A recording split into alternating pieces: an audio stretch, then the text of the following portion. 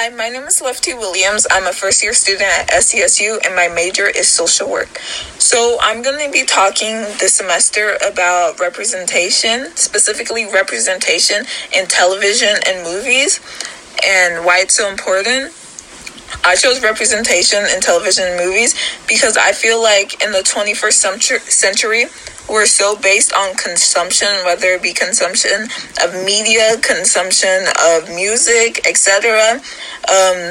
Children are the next generation, and I feel like those things are going to be so formative in creating who they are, essentially creating the next leaders.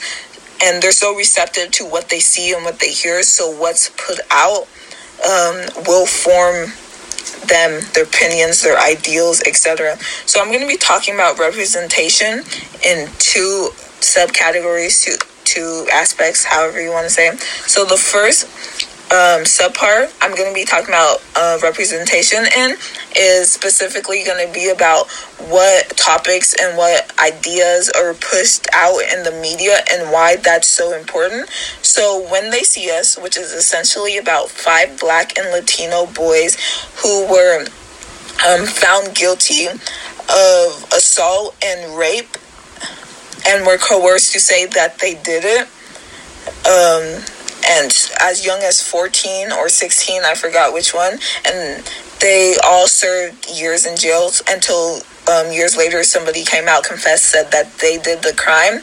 And I find this representation so important because I have little siblings, especially a little young Black cousin, and I feel like this could have happened to him. Like, it's so scary to think how they were somebody's sons, they were somebody's brothers, and they just lost like years of their lives. I think the longest somebody served was 12 years, and the youngest was like 5 years, something like that. And I find that so, like, that parallelism, or like just how parallel it is to the Emmett Till situation, where he died for essentially just being a young Black boy. And I feel like how that representation is so good, because even though those are like somewhat different, because Emmett Till like got killed, I feel like they have the same central idea of how like it's just scary being who you are. And I feel like that story and how like they pushed the narrative and how they said everything and like gave a voice to the voiceless, because this is not the first situation that has happened like this, and it sure won't be the last. So shedding light onto this, I feel like it's very important. And I also find it important that like movies with broad topics, like such as Harriet Tubman movies coming out, because some aspects are not taught in schools, and they're not taught about like these people who did great things, and they're not taught into depth. They're just like skimmed over in one chapter about Civil War. So I find that representation very important. And the second subcategory of representation is representation when it comes to ethnicity, race, gender, etc. As you guys may know about the Little Mermaid situation, where Ariel has been casted by a Black actress, and a lot of people are in uproar about them.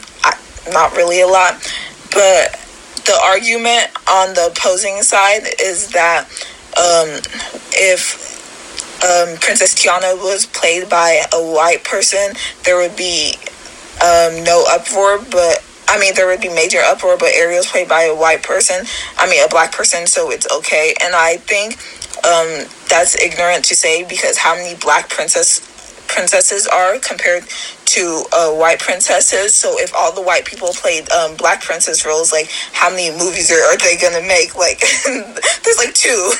Okay, so I find like representation and like seeing different people so important, because when I was younger, it's crazy that there was like barely any Black superheroes being portrayed on the media, if any.